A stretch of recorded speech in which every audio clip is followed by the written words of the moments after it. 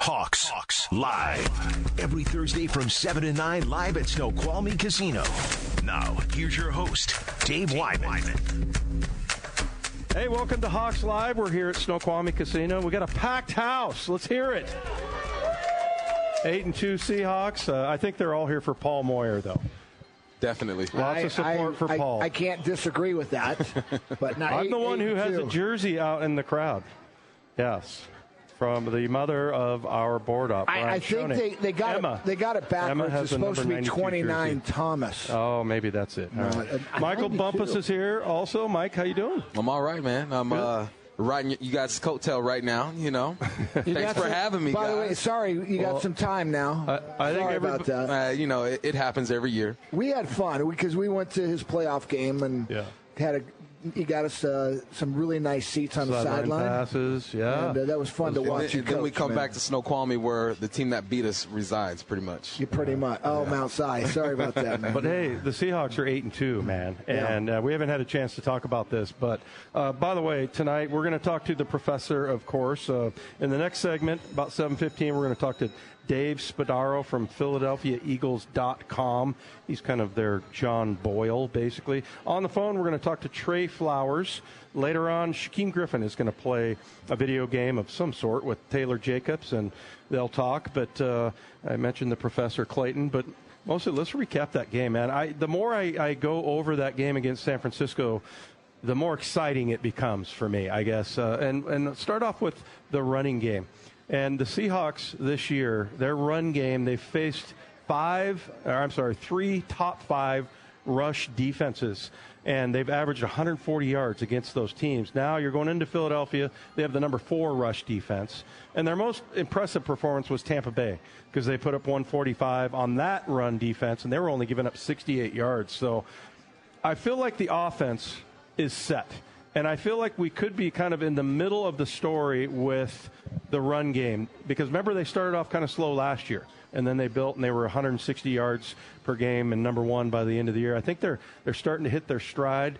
They're going up when they go up against these tough opponents. It tends to bring out the best in them, and so you have that as far as the run game goes, and then you got Russ, who just all he does is win games. I feel like the offense is pretty set so far. Yeah, I like where the offense is right now. I see that. You know, I think the thing that saves the run game is, one, these guys are tough up front, and 2, Carson does not go down easily. I think I saw stats where he's about 3rd or 4th yards after contact. Mm-hmm. He just runs hard. He runs downhill. And also what helps the run game is the threat of Russell Wilson. You know, they can't just pin their ears back and get after Russell Wilson and these receivers because they've proven that, one, they know how to play against the zone. They can get off the press. Worst case, Russell Wilson's going to scramble. Is going to be Houdini back there, then play backyard football. And if there was ever an example of backyard football, it's the Seattle Seahawks. I mean, a lot of these plays are designed to do one thing, and half of them do something else because Russell Wilson is able to buy time. And then he's throwing the football, and he's putting it in places that only his receivers can get. You add Russell Wilson with a strong run game and keeping the O-line healthy for the most part. There's been some injuries there, but they're starting to get some continuity. Halfway through the season, I think they figured out who they are. Before I get to you, Paul, I thought you mentioned Chris Carson. I thought sort of the picture of what that game was about, the play where Chris Carson twists and turns and tries to keep his body off the ground. I thought that was a touchdown, actually. Next play, he walks in, basically. But just that kind of effort and that kind of, urgency. It was just that it sort of set the tone. Like it kind of indicated what that team did that night. I mean, it was just like scratch for every last inch. And I love what I'm seeing out of Carson. But are you as comfortable with the offense as we are, Paul? Yeah, what's interesting about the Seahawks is there's 31 teams where my brain would be right over my heart. The Seahawks are the one that it's not. Because going into that game feels like a month ago, the last game we played against them, my brain said, I don't know how we're going to beat these guys. The San Francisco, their defense is so good, and they still are good. Even offensively, their running game was complex. What they were doing in the passing game, we were going to have to change our defense and challenge their short running game or their short passing game. And I just go, wow, this is a lot to ask in 1 week. So my brain said, I don't know how we beat them. My heart said, I think we're going to beat them 31-17. My brain said, 31-17 San Francisco. I went with my brain. And I really think the Seahawks, you can't do that. They just find ways to win. And offensively, if you go and look at both of the statistics, we beat San Francisco. We outperformed them, I guess, against their defense, what they were giving up, and we shut their offense down, what they were actually producing. That's a good sign. And if we hadn't had some of the crazy penalties, and I don't want to get into the referees, I mean, it's just part of life. It really didn't feel, as you guys know, Bumpus, you heard me screaming and I was hoarse. Didn't feel like we were getting a lot of the calls going our way. And if we had of, I think we could have ran away with that game. I truly believe we're a better football team than they are. Yeah. So I feel comfortable. You can't take our running game away. You can't take our passing game away. We will flip it. We can do whatever we want. We will eventually run it. It may not be early. We will eventually throw it. It may not be early. We will dictate that on what you want to do with us. So, and look, if you're not excited about what the defense did, are you kidding me? Now let's get to the defense, because to me, that was the story of that game. And, I said that I thought maybe the running game is in the middle of the story.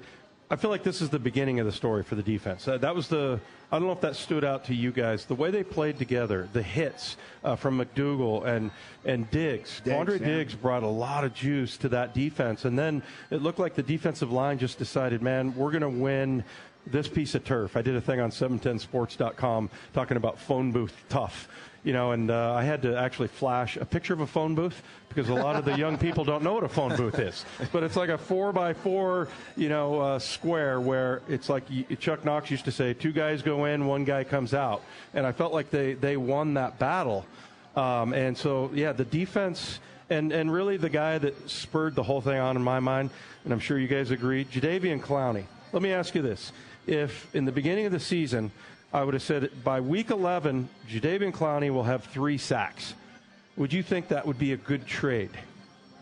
Probably not. Not off that. Probably not off that statistic. Yeah. No. But if you start looking at the countless tackles that he's made, I think I have him up to, he's been held 4 times that were called anyway, and then he's got just 3 sacks, like I said, but he's got 3 forced fumbles, 2 fumble recovers, 3 passes knocked down, 12 quarterback hits, and also 2 touchdowns that he scored. I mean, the guy is all over the place. I think he might be a better run player than he is as far as a pass rusher, but he's just part of it. But still, I thought he was a spark. I thought Quandre Diggs played really well. And then the thing that stood out to me was that they played together for the first time.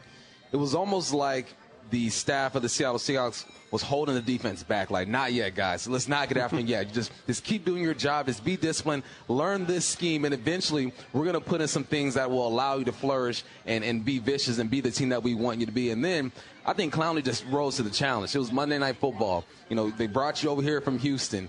You're supposed to be the guy to ignite the fire on this defensive line. And when the lights shine bright, you see who's going to come out, who's going to play ball. Some guys kind of shy away from the light, and I feel like Clowney just stepped up. And then you throw a Quandre Diggs in the backfield, and that's what that backfield was missing. A guy who's going to come downhill, who's going to be the spark back there. So you have a spark on the back end, you have a spark on the D line, and then you have the most solid linebacker crew in all of the land. It all came together at the right time. I think the coaches had to put in a scheme that's going to allow this defense to really get after it, and then put some parts in there. Get a Diggs in there. Allow your corners to come up and press. So it was beautiful to watch, and it's encouraging going forward because now they've shown they can play a different brand of football.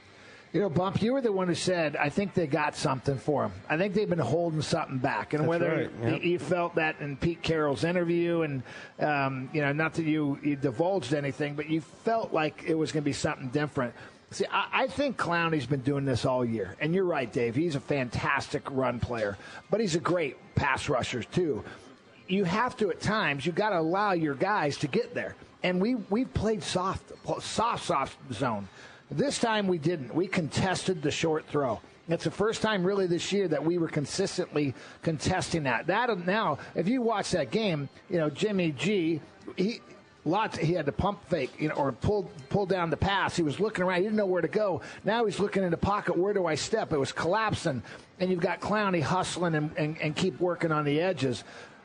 It takes more than just a great pass rush. It takes more than just great pass coverage. It takes both to be, to get sacks and interceptions along the way. That was the first time this year where I said, we're contesting their routes, and we're allowing our defensive line finally to get pressure on the quarterback, which will turn into sacks. I think San Francisco's been exposed. I really do. I think they're going to lose more games the rest of the year than win. How's that? Even though I still think they're a really good football team. And they got a tough schedule. They got Green Bay at home, but they're going to Baltimore and they're going to New Orleans. They got the Seahawks. They got to come here at the end of the year. Ooh. Yeah, no question. Yeah.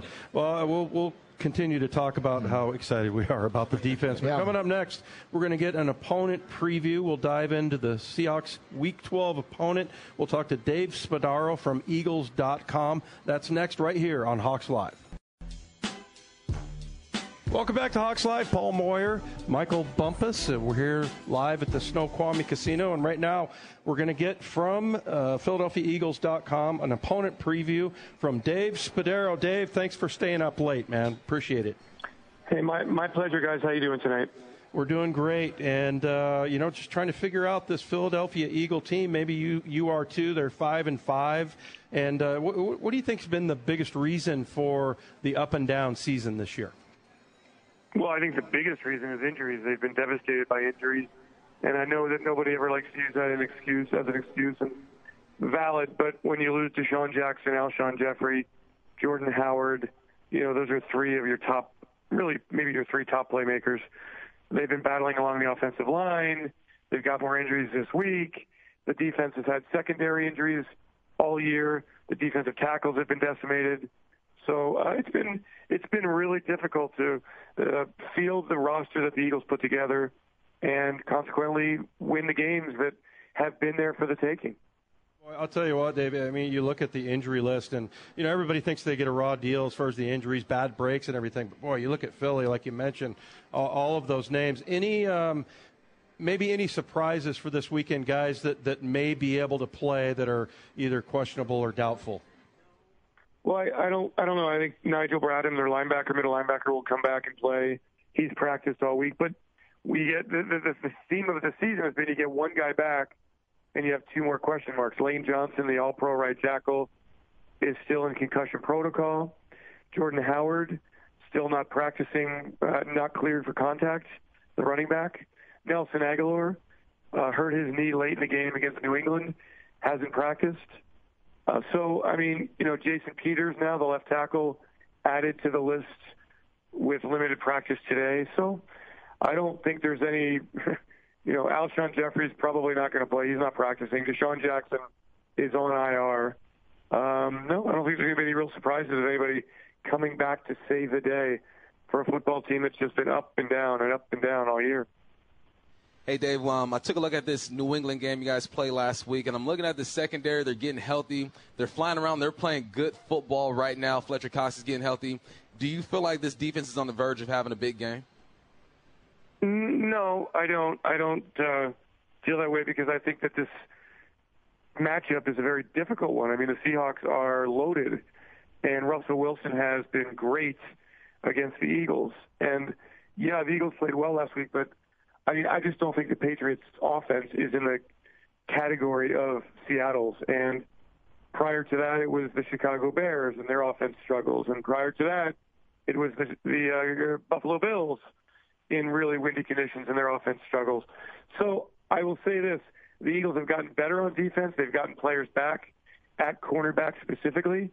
But until they do it against a really quality offense, and that's what Seattle is, it's hard to say that they've kind of arrived or that they're ready to crank it up for the stretch.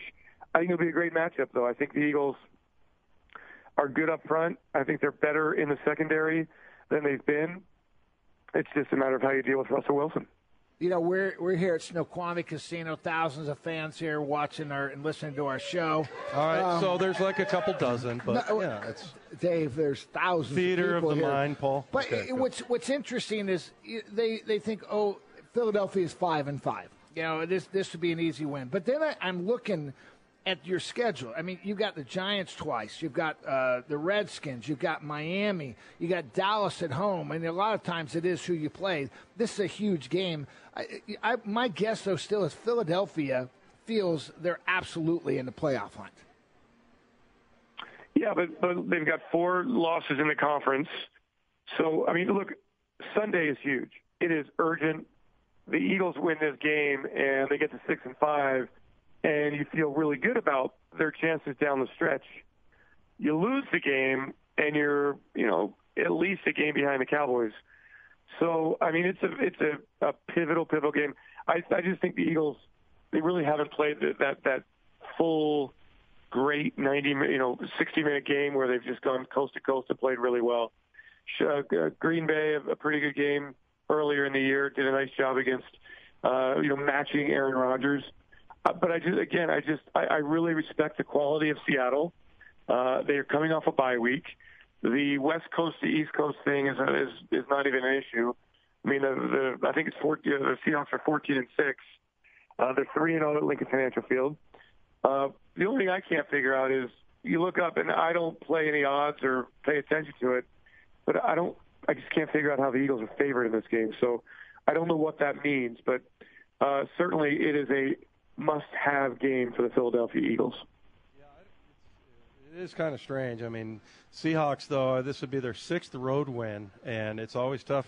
Although they've handled the East Coast trips pretty well. We're talking to Dave Spadaro from PhiladelphiaEagles.com. And, Dave, tell us about a little bit more about Carson Wentz, what kind of player he has been and just what kind of guy, how are people in Philadelphia accepting him? Yeah, a tenacious competitor. He's going through that 2017 MVP candidate, 33 touchdowns, had the injury, the knee injury, came back last year. It was okay. 21 touchdowns, 7 interceptions before he got hurt. This year, the numbers are okay. He just hasn't really gotten back to that level prior to the injuries. And so I think fans are kind of waiting for that. He holds the ball a bit, tries to make plays, very versatile. He is extremely athletic, big, strong. I mean, you guys saw him a couple of years ago. You saw him in 2017 in Seattle. And he never gives up on a play. He's very physical, very smart. But it is just so hard to have success when the pieces around you aren't what you thought they would be. Eagles thought they would have this really multiple, hard to match up against offense, matching personnel packages, spread the ball around, pick your poison. That hasn't been the case. Hey, Dave, I went to Washington State University, so I have to ask about my guy, Andre Dillard. How confident is this coaching staff in him if he is called upon to play? Yeah, I think pretty confident. He's done a nice job when he's played a left tackle. He's extremely athletic, great feet, good technique, works at it, smart. If he's had any problems, it's been with the bull rush, and he really hasn't done much at right tackle. So there's a thought that if Lane Johnson doesn't come back, that Andre would play right tackle. Then Jason Peters shows up on the injury list, and we don't know what his status is. So, Jadeveon Clowney with that power move, I would think you'd see it all day against Andre. But his future is very bright. He's played well, and there's a reason the Eagles traded up to get him. They feel like they have a good left tackle for many, many years to come. All right, Dave, well, we really appreciate the preview and hope to see you out there in Philadelphia. Thanks so much. Talk to you soon. All right, guys, have a great night. Thanks so much. There he goes, Dave Spadaro from Eagles.com. Coming up next, Dave didn't seem super confident about his team. Did you guys notice that? Anybody notice it? Like, do you expect him to win? No, I don't expect him to win. I threw him a bit of a softball. It wasn't even a softball because their schedule is so easy. Yeah. I mean, they should win 4 or 5 games just with their – they're playing Miami. They play the Redskins, the Giants. That's 4 wins. They got Dallas at home. They got the Seahawks at home. Right. And they played well at home. I'm like – they're 5-5. He just sounds beat up. It's been a tough season. Well, you know what he sounds like? He sounds like a cougar. Come on. That's not very nice. No, I'm teasing. Not really. I was going to say, Philadelphia fans, they'll let you have it. Did you guys see the clip of the guy who was talking about how they were throwing babies out of the burning building? And the guy's describing it and everything, and he says, yeah, nobody dropped them, unlike Aguilar. Yeah. He looks in the news. So, I mean, they're tough fans out there. They're critical, and they can be tough. All right, coming up next on Hawks Live, we're going to talk to Trey Flowers, one of my favorite old-school guys, even though he's a young guy. That's next. We're here at the Snoqualmie Casino. Michael Bumpus, Paul Moyer, Dave Wyman, and next we'll talk to Trey Flowers. Hawks live every Thursday from 7 to 9 live at Snoqualmie Casino on 710 ESPN Seattle. Hey, it's Hawks Live. We're up here at the Snoqualmie Casino. We got a great crowd here, and we got one of our favorite players on the line, Trey Flowers. Trey, thanks for joining us, man. No problem. Thanks for having me. All right, what's more exciting this season, getting your first pick as an NFL player or your first sack? I got to believe it's interception for you, right? Yes. I go with the interception. It was highly anticipated. I really wanted an interception so bad. Yeah. Okay, well, yeah, I figured that was the case. But, man, that was a nice blitz that you ran off the edge there. And have you been sent before? Is that something that kind of gets your juices flowing when you hear you're going to get a chance to blitz? Definitely. Just knowing that Coach Jordan call something that sends me off the edge and lets me be aggressive is a good thing. I did play a little safety in college, so I could tackle, and it was fun. Hey, kind of take us through your interception too. We were just talking about that in Cleveland, and just kind of describe it. It looked like it was like a pick play maybe, and the guy didn't make it through, and then you end up stepping up. How did that go? It was RPO. I feel like Baker just picked it up and wanted to throw it. It was supposed to be, he kind of collided with Kendricks with a band. And anybody? Did we lose? Oh, we still got you? You still there, Trey? Oh, okay. We just lost you there for a second. Yeah. Oh, I'm sorry. Yeah. Let me try to see if I can get it to things. Okay. Hey, Trey, tell us about how that felt. We were talking about how the defense just seemed different. It seemed like you guys were playing together. It was by far your best performance. Did you guys have like some extra juice? What was it about that Monday night game that you think allowed you guys to play such a great game? I think it just came with executing the game plan. I think we felt good about it. Everybody was all in, bought in, and yeah, it was a big game. I think everybody just wanted to play in it. Of course, you're happy, excited by both teams. It was just a really good game. It was a real good game for us because we won, for sure. I hear some kids in the background. Are they having fun right now? Oh, yeah, definitely. It's my daughter. I'm cutting away from movie time. Wait, what did she dress up as for Halloween? Did you take her trick-or-treating? Yeah, she was a doctor. we went to a few houses. It was kind of cold, but yeah, she was a doctor. I can't remember the doctor's name that she is. I'm so sorry, but I know it's one of the shows. I'm mad I don't know it right now. Trey, I played safety, and they with injuries I had to play a little corner in the NFL, and I didn't do it very well at all. But you were a safety in college. You made the transition. 2 years now. How comfortable are you with that? Do you ever want to go back to safety, or is corner the position for you in your future? I'm definitely. I just label myself a defensive back. I like to label myself as a defensive back. Knowing that I can play corner is definitely good. Knowing that I can play safety is definitely good. I just want to play football as long as I can. So however I'm going to help this defense, I'm going to be good. I think for now, a corner, and that's where I'm happy at. Well, I think we're pretty happy with it. And by the way, you got just a horrible call on that 1 third down play that you guys would have been off the field in that first drive against the 49ers. How frustrating is that for you? I mean, it's such a subjective call now, pass interference. But, how do you try to stay in it mentally? Because I know you didn't think that was pass interference on that one call. Definitely. It's just the NFL that we play in today. I just got to find a way to get my hands a little lower, take them off a little sooner, so they can't make that call. We got to get off the field on third down. It was a critical down, a very bad penalty. Very bad call, but I hear you. Hey, Trey, you never really seem to overreact to those bad calls. Like your demeanor, you're even killed most of the game. Is that something that's always been a part of you, or something that you've learned as you gotten older? Definitely learned as I got older. When I was younger, it was I probably would have. I'd have bad body language or something. I showed out one people, but now it's just I can't change it, and they're not going to change it. So I just go to the next play and try to make another play. You know, Trey, when I see you around, I mean, you're a very laid-back dude.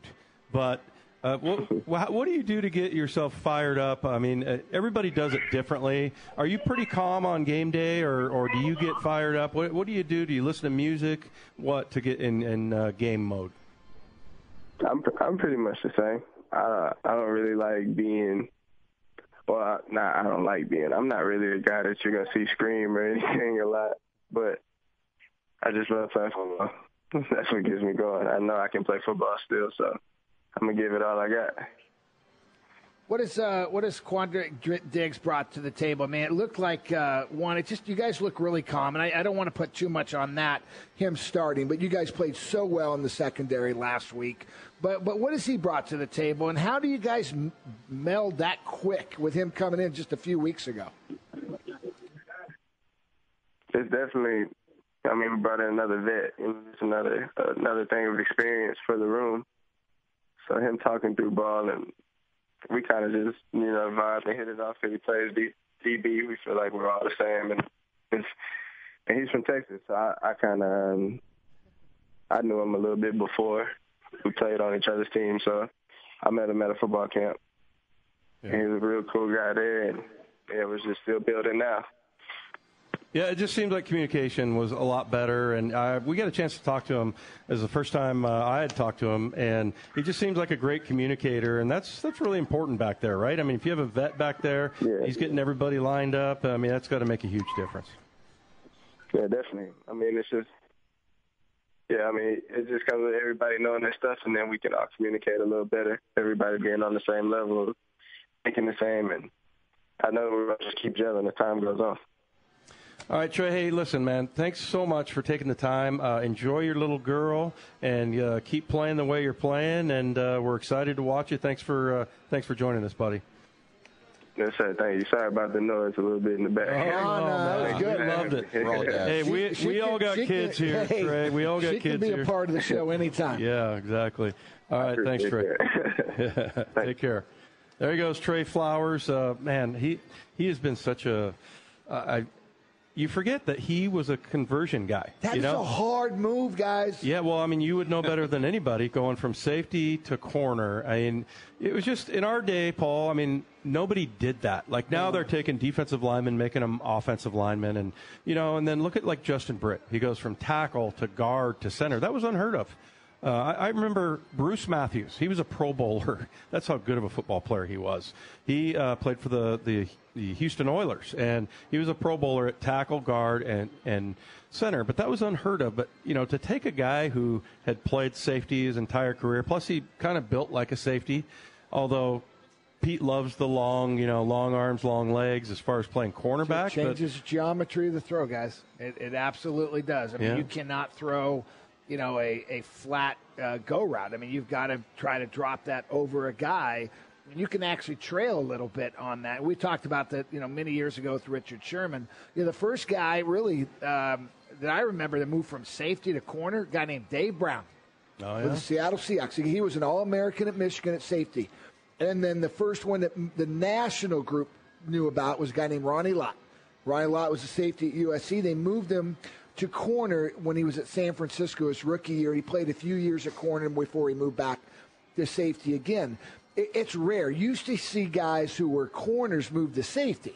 Mm-hmm. Maybe they didn't quite have that speed, but, pretty good tacklers. It's such a hard move, and what's so hard about it is it's not the speed necessarily. It's not that you can't match up. It's can you trust that you can jump a route? And that is so hard, and I'm starting to see it. And that's what we saw last week. They were tight coverage. That third down play I was talking about, no one's going to remember it. I do. It was on the first drive. It was like a 3rd down and 6. It was right on the sideline. He made a great play. We're off the field. They call pass interference. To me, it was horse. I'll leave the rest of the word out. Mm-hmm. I thought it was a bad call. You got to let guys play, but he's trusting jumping routes now. That is the hardest thing for a corner to do, is to trust it, and you're starting to see more of that from Trey. Well, and I think that's important for him because he's gotten a couple of PIs his rookie year, and you can understand, but where he doesn't trust himself. There's been a few times where he's gotten PIs, and I'm like, you didn't need to hold him. You were there. You were gonna, and he'll just kind of hook him a little bit. And I think it's, I've heard it described as, you kind of panic at the end. You think, oh, I got to get this, and so you grab some cloth, whatever. But I've seen 2 or 3 of his PIs where I'm like, he didn't have to do that. He's got, and he'll get that confidence. It's a fine line, Dave. I mean, remember what Pete teaches: stay on the upfield shoulder. I mean, that's their big thing. You can play tight coverage, but we're never in a trail position. That's not what we do, and it happens sometimes. But it's upfield shoulder, and again, to trust the route. That takes experience and confidence. Yeah. And he's getting that. I love the way he plays. You look at this group, they will all thump you. There's not a guy, both safeties, both corners, and when you put Amadi at nickel, you got 5, and put in Blair at times, that's 6 guys that will knock you out. There was a play against, I believe, the Cleveland Browns that kind of showed me that I thought Trey was feeling comfortable. There was a screen, and he's playing that bell technique, and he puts his foot in the ground, and then he slips the block. Just the way he slipped the block and broke down and tackled the guy, I'm like, okay, he's taking the drills to the game right now. He's looking fundamentally sound. So there are little plays like that he flashes to where, like, he's getting comfortable. So later on in the season, he's going to be called upon. He's going to have to make some plays for this team. So when he starts using those fundamentals and playing fast, it's encouraging to see him out there. And much thanks to Trey Flowers for visiting with us. Coming up next, we got the Professor, John Clayton. He'll get us caught up on the rest of the NFL. That's next right here on Hawks Live. Hawks Live. Every Thursday from 7 to 9, live at Snoqualmie Casino on 710 ESPN Seattle. There's thousands of people here at the Snoqualmie Casino. Thanks for hosting us, the good people here at Snoqualmie Casino. I'm thinking they probably want you out there putting coins in the slots, but we're glad that you are joining us. It's Hawks Live. Dave Wyman, Paul Moyer, Michael Bumpus, and now we're joined by the Professor John Clayton. Clayton, how you doing? I'm doing great. How are you? We're doing good. And what do you make of the game that's going on right now? You see Deshaun Watson throwing the ball down to Hopkins, and what have you seen from this game? What about Deshaun Watson as a possible MVP candidate? I think he's number 3. Yeah. I really like him. Now, I watched him because I went back to the Baltimore-Houston game last week in Baltimore and watched and how really Baltimore did a great job of defending him. What they called it a crab rush. And what they did with the crab rush, they had 5 or 6 guys coming in, trying to put pressure on him and keeping him in the pocket. What I think the Colts are missing on right now, because every time I'm watching him, it's a 4-man rush. And so Watson can get out of the pocket, and when he gets out of the pocket, he's the best quarterback in the league outside of the pocket. It's almost like he's a faster version of Ben Roethlisberger, being able to set up, throw the ball, and get the ball deep, do whatever he needs to do. That's, I think, a mistake. So it's a great football game because you have 2 teams that are pretty even. Jacoby Brissett's done a good job tonight. But I tell you what, I just like Watson because I look at Watson and I can see 1 or 2 Super Bowls in him. Just like with Mahomes in Kansas City, I can see 2 or 3 Super Bowls in him. Yeah, I agree. I love Deshaun Watson. John, a couple big moves by the Seahawks this week. Activating Ed Dickson, releasing Jamar Taylor. What do you think we're going to see in the secondary, and what should we expect from Ed Dickson, do you think? Well, nothing from Ed Dickson because the report out of Carolina is that he's going to go back on the injured reserve list. So it sounds like the knee is not right, and it looks like he's going to miss the whole season.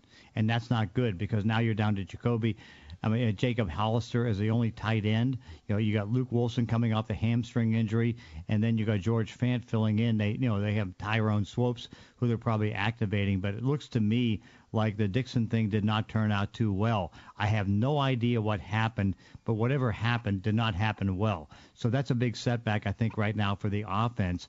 But overall, in the defense, I think it was pretty predictable. And it's like, I'm not going to betray you or say anything, but it's like, we've watched this for the last couple of weeks, and it's like I'll say I'll put it more on me, and we've seen more problems with a nickel cornerback than we've seen in a while. And so because of that, it was time to make a move. And so the move was made. They go ahead. Ugo Amadi is now going to be the inside cornerback, trying to handle things. I think that's probably the good thing to try to do. You get more speed, you get more coverage, and right now it just wasn't working with Jamar Taylor.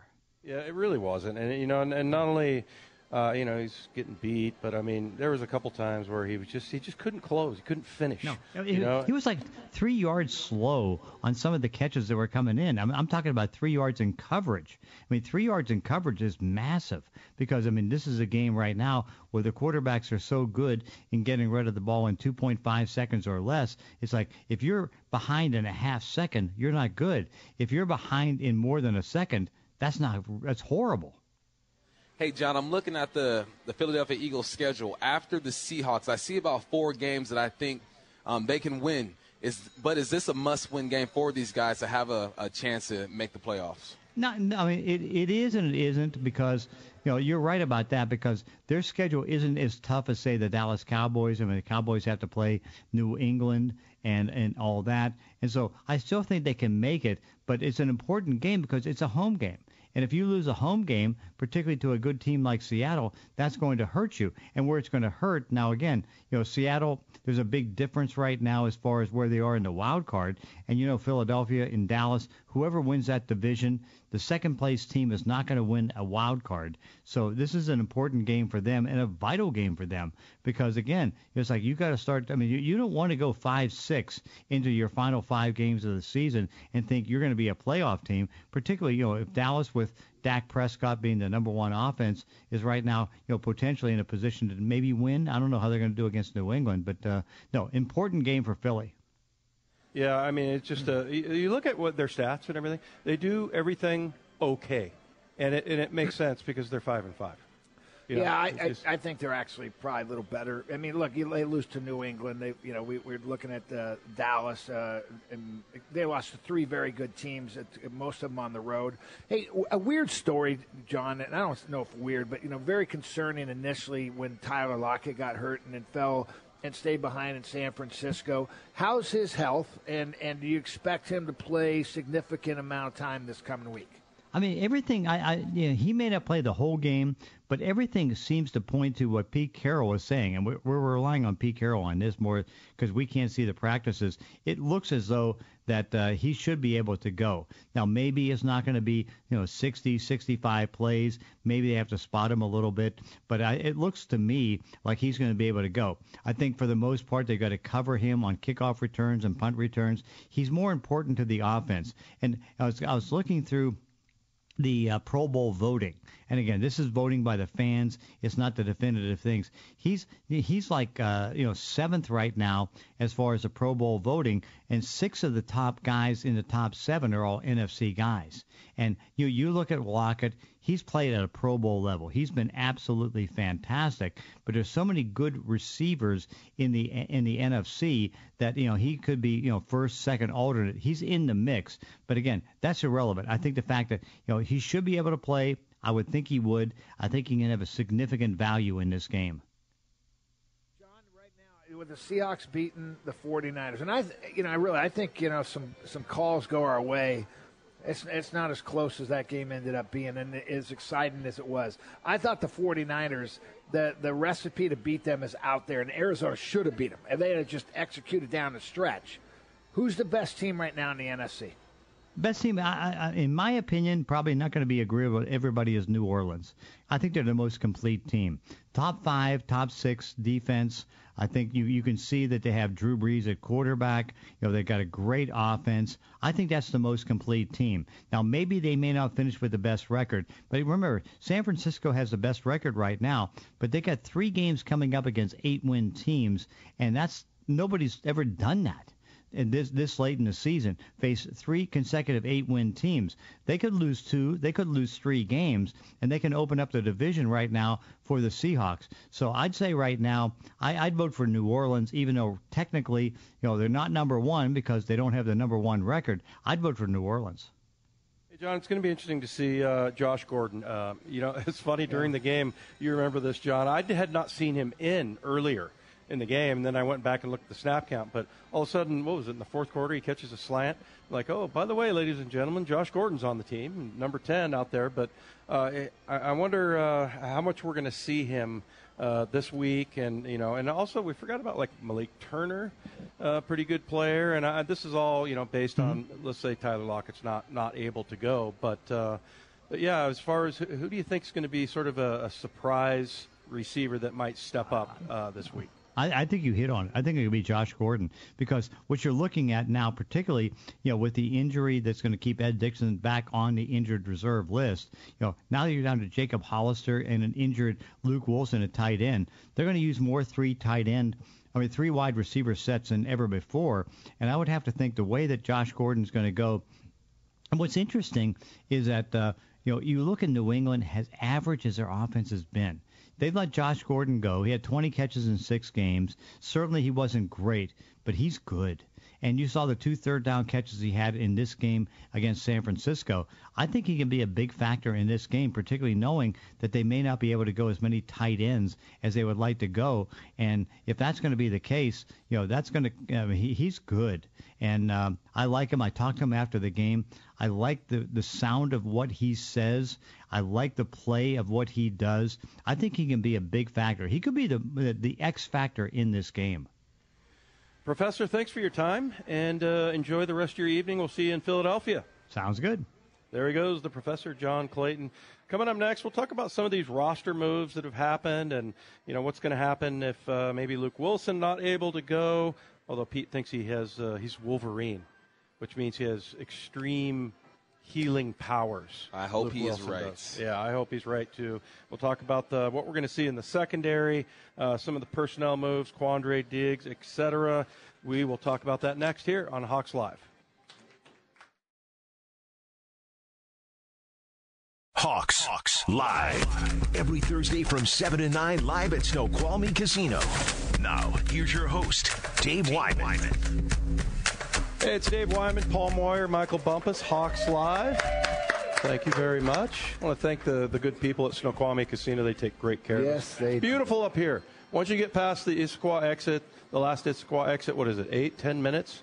It's a nice, beautiful drive. Yeah, it's just a great place to be. Well, guys, we were talking to Clayton about some of the moves, one of which is Jamar Taylor getting released, of course. We talked a little bit about that. And again, Jamar, I mean, he's a great guy. Just I loved him. I thought he was a good part of the group, but he just wasn't quite fitting in. And he just was a little bit behind, just a little bit off.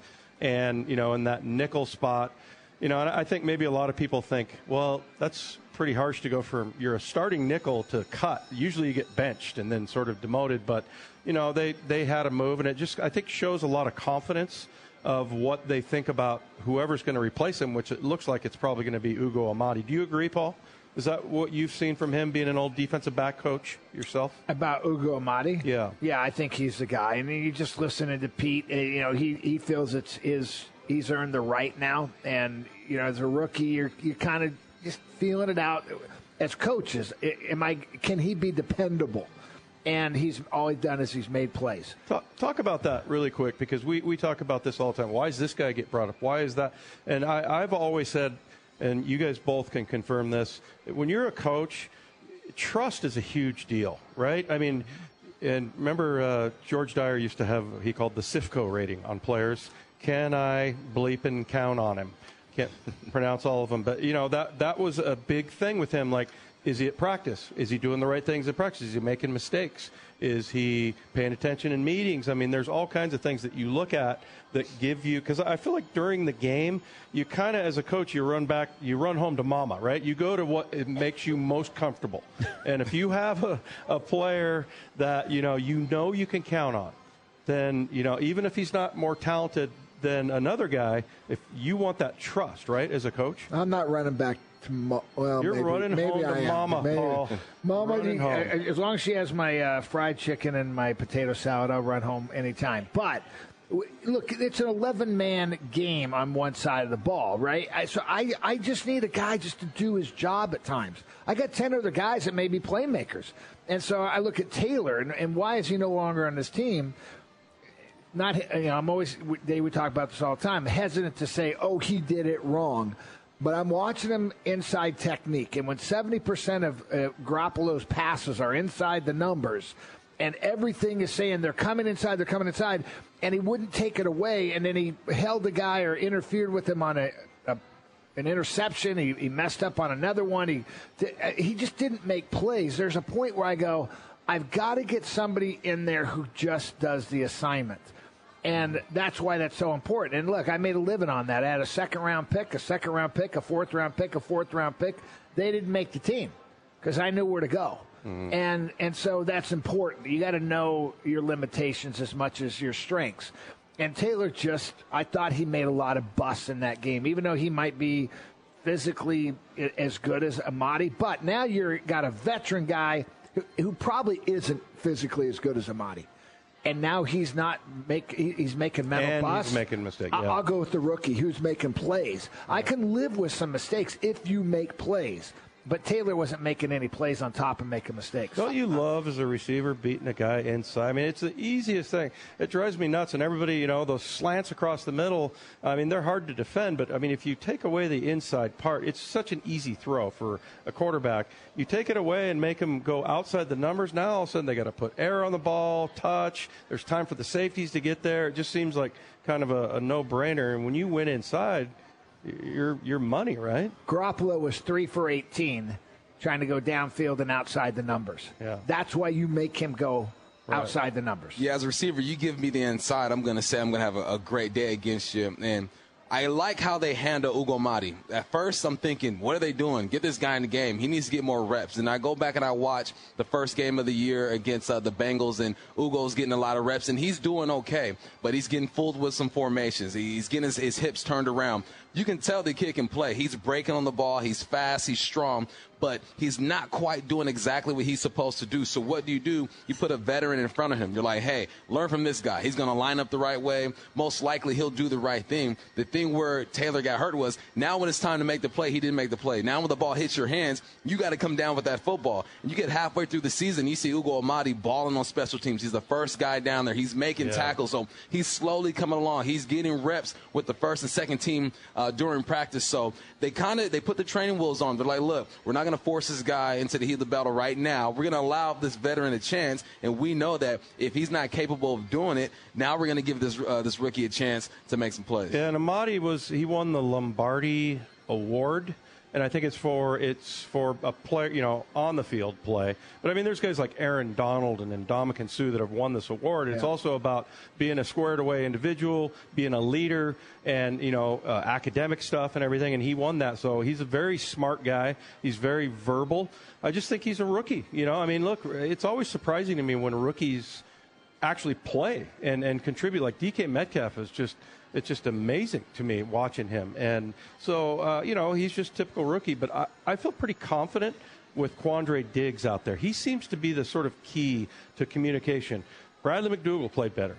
I thought, the corners played better. I thought the linebackers played better. I mean, they were getting deep drops that were causing Garoppolo to put air under the ball. And that's one of the reasons why, as a linebacker, you want to get deep drops, 10 to 15 yards is because – we saw him completing, like Jameis Winston, completing these ropes that he's throwing down the field because he didn't have to throw over a linebacker. But when you have to throw over the linebacker, it puts a little bit of an arc on the ball, and it gives the safeties time to get there. And I thought Quandre Diggs he brought a lot of that to that defense. And I feel pretty comfortable with Amadi out there as long as you have Diggs and McDougald, who were also back there kind of taking care of him a little bit. Yeah, I thought Diggs made some big hits, so did McDougald. I'll expand on the drops. I thought they read I thought they read Jimmy G or Pretty Boy's drops really well. So when he did a 3-step drop, we squeezed the route. So we contested the short route. When he dropped back to 5 or was holding the ball, we adjusted and got more depth. And he really struggled to find wide receivers. The times he did, not to beat up on Taylor too much here, because sometimes you just lose confidence. And I think that's what happened to him. When they all of a sudden we were given these free releases inside and nothing underneath, that's when Jimmy hurt us a few times. But it was rare. And most of the time he had to pull the football down. It allowed us to get some sacks. Or he had to throw something that he really didn't want to do, and that was to extend downfield. And so passes over 10 yards. Last week when we played him, he was 3 for 18. That's his weakness. And just to, since we're talking about 49ers here right now, all of a sudden, he plays Arizona, and they go, oh, Jimmy's playing great now. He had 4 touchdown passes. He had a 2-yard pass for a touchdown. He had a 4-yard pass for a touchdown. He had a 5-yard pass for a touchdown. And he had a 25-yard one that they kind of blew coverage. No, he's not. They go play a really good defense. Arizona's not. Jimmy Garoppolo is going to struggle. I think they're going to have a losing record the rest of the way. Well, they got a tough schedule, but great defense. That's the one thing that negates part of what I say. But I think they're going to really shut their offense down. What do you think, Michael? You think that's a pretty bold move there? I'm going to write that down. I think, what's the date? 11/21. 11/21. It's a good. 21's a good number. Yes, it is, your old jersey number. Yes. No, it's funny. You get to this time of the year, and all of a sudden, all these teams that look like they're unbeatable, you see, like, okay, they can be beat. Nobody's that good in the NFL because the talent level is very evenly spread out. And to me, more than anything, it's about guys playing together. So, again, like we talked about at the top of the show, I'm really excited about the defense and what we saw. One of the other moves that kind of went along with that is Ed Dickson. Clayton reporting that he's possibly going on IR. We're not sure about that because it has not been made official. But let's talk about what they're going to do at tight end, because hopefully Luke Wilson is going to be able to, get through this hamstring injury. He's also got ribs. He's a tough guy. And, Pete always talks about how he's an incredible healer. And then you got Jacob Hollister, who had a career day against San Francisco. Yeah. And then George Fant, So you got those three guys. And I don't even want to I do. I'm going to mention, do we miss Will Dissly? I mean, can you imagine if you had Will Dissly still in this offense? I don't look behind me, Dave. I look forward. Okay? I mean, he was nice, and I hope next year he's back. But it is an incredible shame that they don't have Will Dissly, but they're making do right now. I like Hollister, and I think, with Luke, here's what I think we're going to get this guy. I think it's going to be very similar to what we did against Tampa Bay. And, they're pretty stout against the run. They got a very good front four. I think we throw on them early. We loosen that. I mean, not to make it that simple, like you hear on all the ESPN stuff out there. Well, it's a good comparison because they got the number 4 run defense in Philly, right? And they're struggling in the secondary, and I think we're hot throwing the football right now. I think we're going to be very balanced, but I think it starts off us throwing the football, and then we wear it down a little bit in the fourth quarter running I the ball. think that secondary is better than what people are giving them credit for. I think that you watch them on film. They're aggressive. They're going to play man. They're going to get in your face, and they're flying around right now. They did take an L to the New England Patriots, but granted, New England doesn't have the receivers that the Seahawks do have. But you watch them, and they're on top of Edelman. They're on top of Sanu. They're playing really fast. So I think they're playing confident. And that's what scares me a little bit about this team is that they're playing confident and they're desperate. They know they have to win this ball game. They're going to be at home. And I think if they look across the formation and they don't see Lockett consistently, they see a DK Metcalf, they'll take a chance on a Josh Gordon. I think if they make plays early, they'll start to believe and make this game a little interesting. Remember, New England's a short passing game, crossing routes, all that. You got to play that tight. We're not. We're vertical. So that'll be fun to watch. Julian Edelman ran across the field and ran the route that the Hawks like to run, that deep cross, 3 or 4 times and caught about 2 of them. So I feel you, but I just think that they deserve a little more. All right, credit. So you're saying no. I say, yeah, this would be good. Sunday will be a fun little matchup. Yeah, it's funny. I don't even know what you guys are talking about. I'm going to go with Bumpus. It's just a feeling I have on this one. Okay, Paul? Who are you? I'm Dave Wyman. Oh, there You're go. Paul Moyer. Yes. Michael Bumpus. It's Hawks Live. We're here at the Snoqualmie Casino. Coming up next, we're going to talk about 3 of the biggest plays from last week's game, or 2 weeks ago. We're going to go inside the film room. That's next. Hawks Live. Every Thursday from 7 to 9, live at Snoqualmie Casino on 710 ESPN Seattle. Welcome back to Hawks Live. We're at the Snoqualmie Casino, and we're inside the film room with Coach Paul Moyer, Coach Michael Bumpus, and then me. And we're going to take you through 3 of these great plays from the other night. And I was surprised that our producer, Nasa Chobe, didn't put all defensive plays in there because he's a defensive player himself. He actually put 2 offensive plays in here, but pretty awesome plays. I mean, on the offensive side of the ball, I feel like they're kind of set. I mean, I don't want to get cocky or anything, but it doesn't matter whether I'm cocky or not. But I just think Russ is just so good now. I think you can rely on him. What is he, 24-2 as far as touchdowns to interceptions? But I thought the real difference was the defense, and specifically, I guess if I had to point out one area, I would go D-line. And this first play is Jarran Reed gets a strip sack of Jimmy Garoppolo, and Jadeveon Clowney, who has just made plays all over the place, picks it up and runs for pay dirt.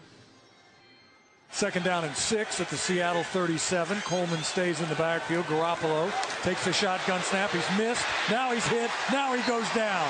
Clowney got there first, got a hand on him, forced him up in the pocket, and then Poona Ford and Jarran Reed got there. They'll probably split that sack. Doesn't matter. It is still another sack going for the Seahawks defense. That would be the Seattle 3rd sack on the game and a loss of 5 yards. And then Clowney picks it up and he scores a touchdown. We got the wrong clip there. Anyway, this was I thought on this particular play that Poona Ford made it happen. Poona Ford and Jarran Reed ran a stunt, and so it was just I guess it would be a TE. I mean, the outside guy, I think he went first. It was Jarran Reed. Jarran Reed was the right tackle, and he went first. Came into the A gap. He came inside, and then Poona Ford goes around to the outside. But Poona made such a fast move, and then same with Jarran Reed. He had a little shake. Both the center and the guard did what you can't do as an offensive lineman: turn your shoulders. That you want to pass that off, keep your shoulders square. And I thought Poona Ford especially, he was so explosive going to his right, the center's left, that he was forced to turn his shoulders, and that just opened the gate for Jarran Reed. Jarran Reed squeezes through there and gets his big old paw on the football, and it comes out, and Clowney, always the Johnny on the spot, picks it up and runs it in. Yeah, the thing about that one to me, and this is game planning, right? So the center gets depth. That's a harder stunt because he would have been able to pass that off. And Jarran Reed comes into the A gap, and because the center doesn't get depth, he gets past the center's shoulders. Right. And so now the stunt works. I mean, either Reed or Ford's going to come free. There's no way at that point that they can stop it. But here's why that play works as well, and maybe 2 weeks ago it didn't. We stopped their primary short route. They had a stack position. Their outside receiver came in and ran a turn route. KJ Wright jumped it. He's in between that turn route and Garoppolo. So Garoppolo he has nowhere to throw it. This is a perfect stunt. But if that ball gets thrown, there's no sack. There's nothing. And everybody goes, oh, we don't get any pressure on the quarterback. Right. But we do. And on top of that, Diggs also takes away the deep in route. Now, we've had some people in that position have not taken that dig route away. And that thing all of a sudden pops up. So why does this play work? It's a great fundamental stunt. It's a great job of taking away their primary and secondary route. And now Garoppolo, he has to try and avoid. And, you got Clowney does what he does best. And that's hustle and gets a strip sack. Yeah, what I like about this is on that defensive line front, it's always a 4-on-5. So that means 3 guys are most likely going to be manned up, and the other guy's going to be double teamed. And everyone does their job. The Poona and Reed stunt works, and then Clowney doesn't just bull rush like he's been doing all year. He kind of sets them up, nice little swim move. So the one-on-one matchups win. The guy who's taking on the double team does his job. So everyone does their job. You occupy 2 right there. You win your one-on-one battles right there, and you put pressure on Jimmy G. I mean, that was his continuity right there. Everyone doing exactly what they're supposed to do. Next play, Russell Wilson finds Jacob Hollister, who had a career night, I think 7 or 8 catches, touchdown, and this was a touchdown where he kind of got lost in the shuffle, makes a beautiful catch. So here we go, 1st and goal for Russ and company. Play fake. He's going to half roll right side, still looking, throws back inside. Ball is tipped up. Is it caught? It is! It's caught in the back of the end zone by Hollister. Touchdown, Seahawks! Jacob Hollister reaches up with one hand as he's falling backwards, and Russ lays a little dime over the top for Hollister to catch, and the Seahawks have taken the lead 13-10. Hollister lined up as an inline, classic tight end position, and he blocked. And so a lot of times that's it's tough. Those guys get lost in the defense. But actually, San Francisco, they picked it up. I mean, There's the nobody open. linebacker was all over him, and so Russ just kind of throws that little, as Rabel said, teardrop, and it was a one-handed catch by Hollister. That guy has just been what a great surprise Jacob Hollister's been. Yeah, Hollister's been awesome, and what I see on this play is they show like that stretch look. And I watched something on Peyton Manning the other day, and how much he worked on his mesh in the backfield, showing the ball, hiding the football. So I don't want to discount Russell Wilson and his ball handling skills there, but it's all about the flow of this play. Everything in this play says our reflection, and everything is flowing right. So now all Hollister has to do is just find some space where the linebacker jacks up is he's got to play him from behind me. He can't play that guy from front. It's like kind of deny the post by standing in front of him. You kind of got to split him in half and get behind him a bit, and after that, it's all just a trust throw. Russell Wilson sees space. He sees that Hollister has the defender beat with his back towards him, and just tosses it up, and the rest is all 48. Okay, so first of all, San Francisco holds 4 of our wide receivers. 4. Not one of them's called, and that's fine. I'm watching this, you guys, from the end zone. For the life of me, I can't understand why. I don't even know what Russell sees here. He's looking away from Hollister, and then he throws this little flip with his wrist in the perfect spot. It is the difficulty of this throw and what he sees is I can't even describe it. And this is, for everybody out there listening, everybody here, enjoy what we have. This guy is the best in the business. He does things nobody in the NFL has done in history. He's that good. You know what? I was this week going, Russell needs a hype man. You know how Lamar Jackson had Mark Ingram give him the hype? Paul, you might be that guy. You might be the hype man for Russell for MVP. It's crazy the stuff he's done. Yeah, it really is. The last one, Malik Turner, guy we don't talk about. We had him on this show at one point, and really a nice kid, one of the receivers you kind of forget about. But this is a huge catch, and he had some great moves here, kind of video game moves here. 3rd and 16 in overtime, and Russell finds Malik Turner on a big-time play. Empty backfield, 4-man rush. Russ going to try to run around the right side. Does find some room. Now he throws. Turner makes the catch. Spins out of a tackle. Down to the 35-yard line, the 33-yard line. How did Malik Turner do that? Made the catch. Spun out of a tackle. Picked up positive yards. A first down and then some. A 20-plus yard gain. As they spot the ball, we'll actually see how far it was. 29 yards and a first down at the San Francisco 32. Well, I have 23 down here. Maybe Rage got a little bit excited there, but wow, that was a great play. What did you say it was? Math has never been as strong. Hey, on-air math is very difficult. Yes, I'll say that. But who would you say it was like a video game move, like hit the B button? Oh, that was our producer Nasa Chovy. He said, "Hey, hit that spin move on him." This is an example of guys knowing where everyone is, because right here, Hollister's in the flat, and as Russell Wilson is rolling his way, some guys' reaction would be able to snap it upfield and take that space. But I feel like he knows that, okay, it's scramble drill. We've done this before. That intermediate route ran by Malik Turner. He'll probably occupy that space, and then that Z receiver to the sideline, instead of coming back, he just goes deep. So it just shows that everyone knows where they're supposed to be, and then Russell makes a great catch, and Malik shows his age and says, I'm a young man, I'm going to get this yak. Another great throw. I wish Russell had a look downfield because David Moore was 10 yards past Richard Sherman for an easy touchdown. I was going to tell you to hype him up again, and now you're saying he missed a wide open. No, I said he made a great throw, but if he had a look downfield, he can't do everything. All right, I mean he's walking on grass, not water. That has got to be tough for a quarterback when you get in film and go, oh my God, that guy was wide open. You didn't see it, because it's hard to see everything and you're being chased and everything. But yeah, Russ is doing a great job. Well, coming up next, we're gonna have Shaquem Griffin, who is going to play Fortnite. Anybody ever play Fortnite? You guys know what this is about? I know what it is. My son plays it. Yeah, your son plays it. Yeah, so our own Taylor Jacobs. He's going to sit down with Seahawks linebacker Shaquem Griffin. They're going to have a little chat and play some Fortnite. That's next right here on Hawks Live. Hawks Live. Every Thursday from 7 to 9 live at Snoqualmie Casino on 710 ESPN Seattle. In Hawks Live Gaming, Shaquem Griffin going to play a little Fortnite. Pressure's on, though, because people hyping up his game. Oh, man. We got to see what he's really like on the sticks. Going to play a little Fortnite and talk some football and talk some life on and off the field. So we'll just jump right into it. We'll start queuing up.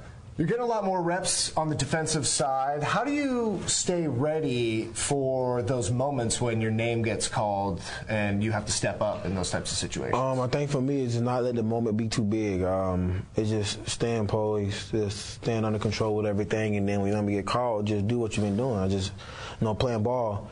And I think that's something that I learned throughout me being here so far, just becoming from a rookie to second year. It's just, you know what, don't overthink things. You know, at the end of the day, it's all playing ball. You know, you made tackles, you rush people, you know, you go into battles every day. It's nothing different. So it's just all about being poised, and every single week I just make sure I just focus on certain things that, you know, I'm weak at and certain things I'm strong at, so I can make sure I can get better for the next game. And I think just getting out there last game was just for me to get my feet wet and actually, you know, get a feel for everything and actually kind of, you know, feel myself a little bit. Yeah. And, you know, once I got that feeling now, it's just like the energy was so contagious out there. It was like it felt different. You know, that's something that we hyping on just to keep. I mean, once you feel that energy like that, you don't want to lose it. So my whole thing, if there's anything I can do to be able to keep a contagious energy like we had versus San Fran, man, we're going to have a great second half. And your teammates talking about you and the effort you're putting in too, specifically Bobby Wagner giving you a shout out on what you've been doing on the field and what you've been doing on the practice field. So what have you been learning from guys like Bobby and KJ and some of those sort of quote-unquote upperclassmen, if you will, here in Seattle? I mean, with guys like Bobby and KJ and Mike, they always keep me, you know, head over heels when it comes to, you know, being prepared and having a routine. And I think that's something that, you know, a lot of guys have to learn throughout the years. And, you know, I remember even Bobby say it took him a while to learn how to create a routine throughout his years. But, you know, that's why I'm blessed to have vets like that that teach me the way, you know, instead of me having to find out the hard way like them. Yep. You know, they just teach me, like, I did this and I did that. And me knowing to stick to my routine, I know exactly what's going to happen every single time. So, you know, I made sure I take in all the advice from them, and it just makes sure I just kept doing everything and the same thing I practice. If I'm working this move, I'm working that move, I'm going to keep doing the same routine. I'm going to keep the same intensity every single time, because once I know I'm off of it, that means I'm doing something wrong. So that was like the key thing for me, is just, you know, keep a steady routine and just keep working my craft every week.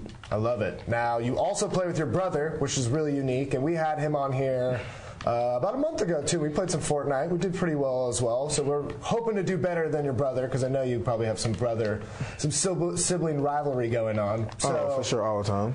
You guys did your media tour this past year and asked your brother this question, and I'm sure everyone asked you your favorite part about playing with your brother. So I want to know, what's the toughest part about playing with your brother? The toughest part about playing with my brother on the field? Yeah, or off the field. Does he give you a hard time, in the locker rooms or something like that? I won't say give a hard time. But it can be times where, obviously you can always bump heads with anybody, and then there's always a different bump heads when you're going to bump your head with your brother and stuff. And, I think one thing that we do a really good job is we take great criticism from each other. And, shout out to my dad for that, because he was always saying, I'm going to be your biggest critic and your biggest fan. And me and my brother kind of took that in consideration and ran with it, because it's like, my brother knows, like, I'm going to be the biggest fan no matter what. Like, I'm going to know more about you than you know about yourself, and it's vice versa. But so when it comes to criticism, he does well with taking it and also dishing it out too. I love that. Yeah, so he does an amazing job with it. Yeah, and your brother talked about your dad and the influence your dad had as both sort of a coach and a father figure, as both. So right. I love that sort of dual experience you got from him as he pushed you on the football field and off the field too. It's always a constant battle. It's always a constant push, and it's always a thing to help each other grow. Yep. It's never bad feelings and stuff, but it can get annoying, especially. I had times when I was tired and my brother was like, you gotta do this and do that, and I'm like, man, just get out my face. But then I know it's for the betterment for me, him, and everybody around us. So you learn how to take that and then keep it going. Love that. So tell me about playing on this defense, second year. What is the difference between this unit that you're playing with this year versus last year? What are some of the key differences you would say? Right now, I think the camaraderie it's a little different. I think the things that we're doing outside of the building, what creates a better chemistry between us. Just for example, my brother holds a DB meeting. Every week at home, all the DBs come through. We have food and stuff. And everybody just come in and just hang out. Oh, man. Oh, let me see him. Whole team. Oh, wow. That's what I mean. I was talking. Up on us. We were talking, so we were distracted. We were distracted. Yeah. But, yeah, I mean, LBs, we playing trips, we hang out. The DBs playing trips, hang out. They come to the house, they watch film every Tuesday. you know, and just to eat and just watch film. So I just think there's certain things that we do now that we didn't do last year that kind of creates a better bond. And, you know, when them guys out there and they talking to each other, even when somebody's going through something, instead of saying, hey, man, you tripping, like, you need to tighten up, it's just like they encourage them to do better and encourage them to say, like, you know what, I got your back no matter what. Like, if you feel like you finna do this, I got you over top. And it just serves like that when you know that you got somebody who's willing to, even though you finna take a chance right now to try to get the ball, I got your back, don't worry about nothing. And that's the kind of thing that you need on the defense. And when the guys like that playing around each other with that, it's an amazing thing to see, because it's like, it's no worries. Yeah, even though I mess up, I know I got a guy behind me that's going to fix everything for me. So you just feel better out there. You feel more comfortable. You feel like you can trust everybody around you. You're free, right? You can play with that freedom. Exactly. No, that's awesome. All right, now we'll get into some more of the fun stuff. We talked about on the field, but off the field, we know you're playing Fortnite. Are there any other shows or movies? What do you like to do when you're at home, just relaxing, not playing Fortnite for 7 hours with the boys? Man, I just like to see sceneries and stuff, go to different areas. I like to go bowling. I like to go go-karting. You're all over it. Yeah, I don't like being bored, man. I like to just stay active, man. Yeah. And, you know, eventually it's going to be a time where I'm not going to want to move at all. So, you know, I'm going to get it while I'm young. I mean, I got a lot of energy and stuff, so I just like to, you know, get out and just move around, man. I love movies. I go to movies every week. I'm actually going today. What are you going to go see? I have no idea, man. We just pull up and what movie we haven't seen yet? Like, it's a lot of movies that we've seen. What was the best movie you've seen recently? The best movie I've seen recently. Yeah. Endgame is too far away. Let's say it got to be the last John Wick, or yes. I don't know, man. I had watched what was the movie? Aladdin. Will Smith. The remake. Or what's the last movie he just came out with the doppelganger he had? Gemini Man. Gemini Man was so dope. And the only reason I say that because it takes a lot for you to be able to play yourself twice in a movie. Right. And interact with yourself. And interact with yourself twice. Right. And then sound younger and sound older. Like, that's all him. That's all him. Right. No, I grew up in the 90s. Fresh Prince, that's, you came home from school and that's what you were throwing on the television. You had to see what Will Smith was doing. So, but John Wick, we were talking earlier this season and we were getting into it with Leno. He's a big John Wick fan. Yeah. So we were trying to campaign for him to get into the next John Wick movie. So first off, would you want to be in a John Wick movie? Definitely. And how would you want to fight John Wick in that movie? Because you got to fight him, and you're going to lose. Yeah, definitely going to lose. But how do you want to lose, I guess, to John Wick in a fight? Leno said he wants to fight him in a helicopter, aerial battle. I was just thinking somewhere in the air, but okay. Maybe an airplane. Something more unique. More unique. I don't know. Maybe on a roller coaster or something. The roller coaster broke and we just going hand for hand, and you know, I think that'd be something kind of interesting. Like, why are they fighting on the roller coaster? That's a whole storyline itself. Yeah. You said you like to go kart, so you're already at the amusement. I'm already at them. Exactly. You're there, man. You're halfway. What's the odds of that? Yeah. You know? That's going to do it for our interview, but I think we'll get on the sticks at some point in the future. That was a lot of fun. So, Shaquem Griffin, you know him on the field, you love him off the field. He's the man. He's the man on Fortnite, too. We'll catch you soon. All right, thanks, Taylor and Shaquem. Two of the nicest guys in the world going at it in video games right there.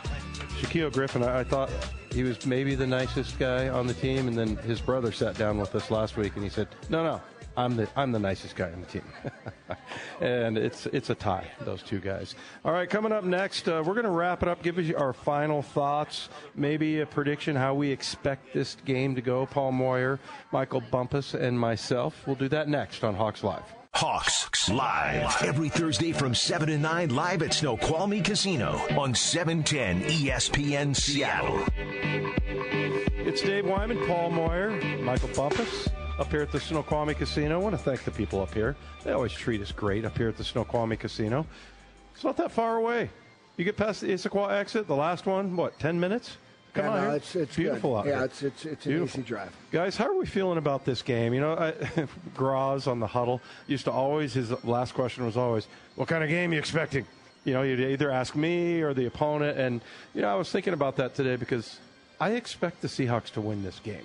And, usually it's like, and it's not like I'm disrespecting the NFL or anything, but I just feel like they turned a really important corner, and mostly it's on defense. And if they can get anywhere near that kind of performance, I trust the offense at this point. I don't think that there's ever going to be any kind of a serious power outage on offense. But I was worried about the defense the first half, and then when I saw that, do you think that's a performance that they can bottle up and carry forward with them?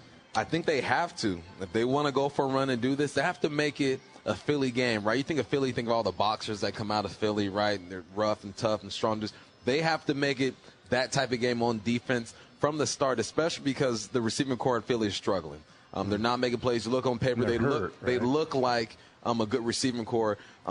Wentz isn't making the greatest decisions. I heard Tony Romo getting on him about not taking the check down and always going for the deep ball. So I'm with you, Dave. Offensively, I think they're okay. Defensively, they have to show that aggressiveness that they showed on Monday night. But they also got to mix it up, too. You can't just be go get them every single down. So I think they have the ability to mix it up now. But I'd be extremely disappointed if I didn't just see the fire and the toughness that we saw on Monday night against the Niners. Yeah, I think we're there. I mean, I think Diggs brings another element. I think Amadi's going to bring another element in that nickel package. I feel good defensively, but it's one game. We got to see. The thing for Philadelphia is they're struggling offensively. Particularly, they lack explosiveness. They're not supposed to have Jeffries out there. I was looking at Aguilar. He's averaging under 9 yards per catch. You go and look at Wentz. He's averaging 6.6 yards per pass. Russell Wilson's 8.3 or 4. There's no explosiveness in their offense. But they got some players on defense, and you're on the road. And if we don't play the game that we normally play, and that is protect the football, which I think we do. I mean, we're going to. I think it's a game we should win. Now, take me back, 2 weeks ago. I didn't think we were going to beat San Francisco. I really didn't. I was shocked how well we played defensively and what we did offensively against them, which just means you just can never underestimate the Seahawks. They're so good. But this is a critical game, you guys. If they want to accomplish winning the division, and it's for the taking. I think San Francisco, not necessarily going to struggle, but they're so beatable against good teams. I think they're very one-dimensional offensively. You got to take your shots defensively. They're good there, but their schedule's tough. I think our schedule lays out nicely because Carolina's not playing as well. We know the Rams aren't playing as well. Philadelphia's not playing as well. You got Arizona, who is, but it should be a beatable game. And then it comes down to the end of the season. How about that? San Francisco. Last game, Niners. So I know this would be nuts. It would be nuts if we were 13-2. Yeah, going into San Francisco. That means we got to run the table. Minnesota's going to be a very tough game at home. Yeah. But all of those games, I think we're favored. I think we're favored the rest of the year. Isn't it amazing how not easy, but how winnable the schedule looks once you beat San Francisco? Yeah. Because all this first year going down the stretch, and same thing for like San Francisco now. Now all of a sudden you look at them and go, they got to play Green Bay at home. They got to go to New Orleans. They got to go to Baltimore. So, yeah, it'll be interesting. I'd love it if it played out that way. Can you imagine they're both 13-2 going into that game? Oh, man, that would be big time. And here's the other thing. We're not a great team. We can play great. Yeah. But we've got to play, sound football offensively. We got to take our shots still defensively. We can beat anybody, and you already know. We at times play to our competition. Our competition's pretty stiff the rest of the way. So It's a great test. It'll definitely get them playoff ready by the time the end of the year. So you expect them to win? Yes, I expect them to win. I expect it to be the typical Seahawk game. I think it's not going to be a blowout. It's not going to be a 14-score win. I think it's going to be single-digit win. It's going to be a grinder. Russell Wilson's going to do what he does. He's going to throw for 2 touchdowns, not going to turn over the ball. Chris Carson's going to pass the century mark. But what I'd like to see are just 2 turnovers on defense. I need one by the secondary. I need something to happen in that linebacker core. We're still waiting for those LBs to make that one play to say, wow, the defensive line performed last game. The secondary did a good job as well. Now we need those linebackers to show up. And they've always been solid. They played solid football all year. Yeah. But now just that one play that kind of lets the league know that, all right, we're complete now. The offense is good. Every level on the defense is ready to go. Think about it. Bobby Wagner has not had that game yet, has he? Nope. He's got lots of tackles. I think health is an issue. I think this bye's good.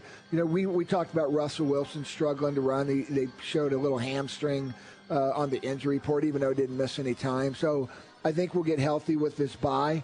I want to remind everybody, Philadelphia is 2 years removed from being Super Bowl champions. Yeah. This is still a very talented team. Well coached. And very well coached. It's going to be, like most games, come down the fourth quarter, Russell Wilson making a play at the end. Yep. All right, guys, thanks. Thank you. Appreciate it. It was a fun show. Fun. Really, Absolutely. again, want to thank Snoqualmie Casino, the Professor John Clayton, Trey Flower, Shaquem Griffin, our own Taylor Jacobs, and special thanks to our engineer, Brenna Hutchison, and on the board, Brian Schoening, and, of course, our executive producer, NASA Chobe. For Paul Moyer, Michael Bumpus, and I'm Dave Wyman. Thanks for joining us here on Hawks Live. We'll talk to you next week. Hawks Live. Every Thursday from 7 to 9 live at Snoqualmie Casino on 710 ESPN Seattle. All new this year, a Seahawks player every week will sit down for an interview while playing their favorite video game. Watch the interview on our Twitch channel, youtube.com/mynorthwest and 710sports.com.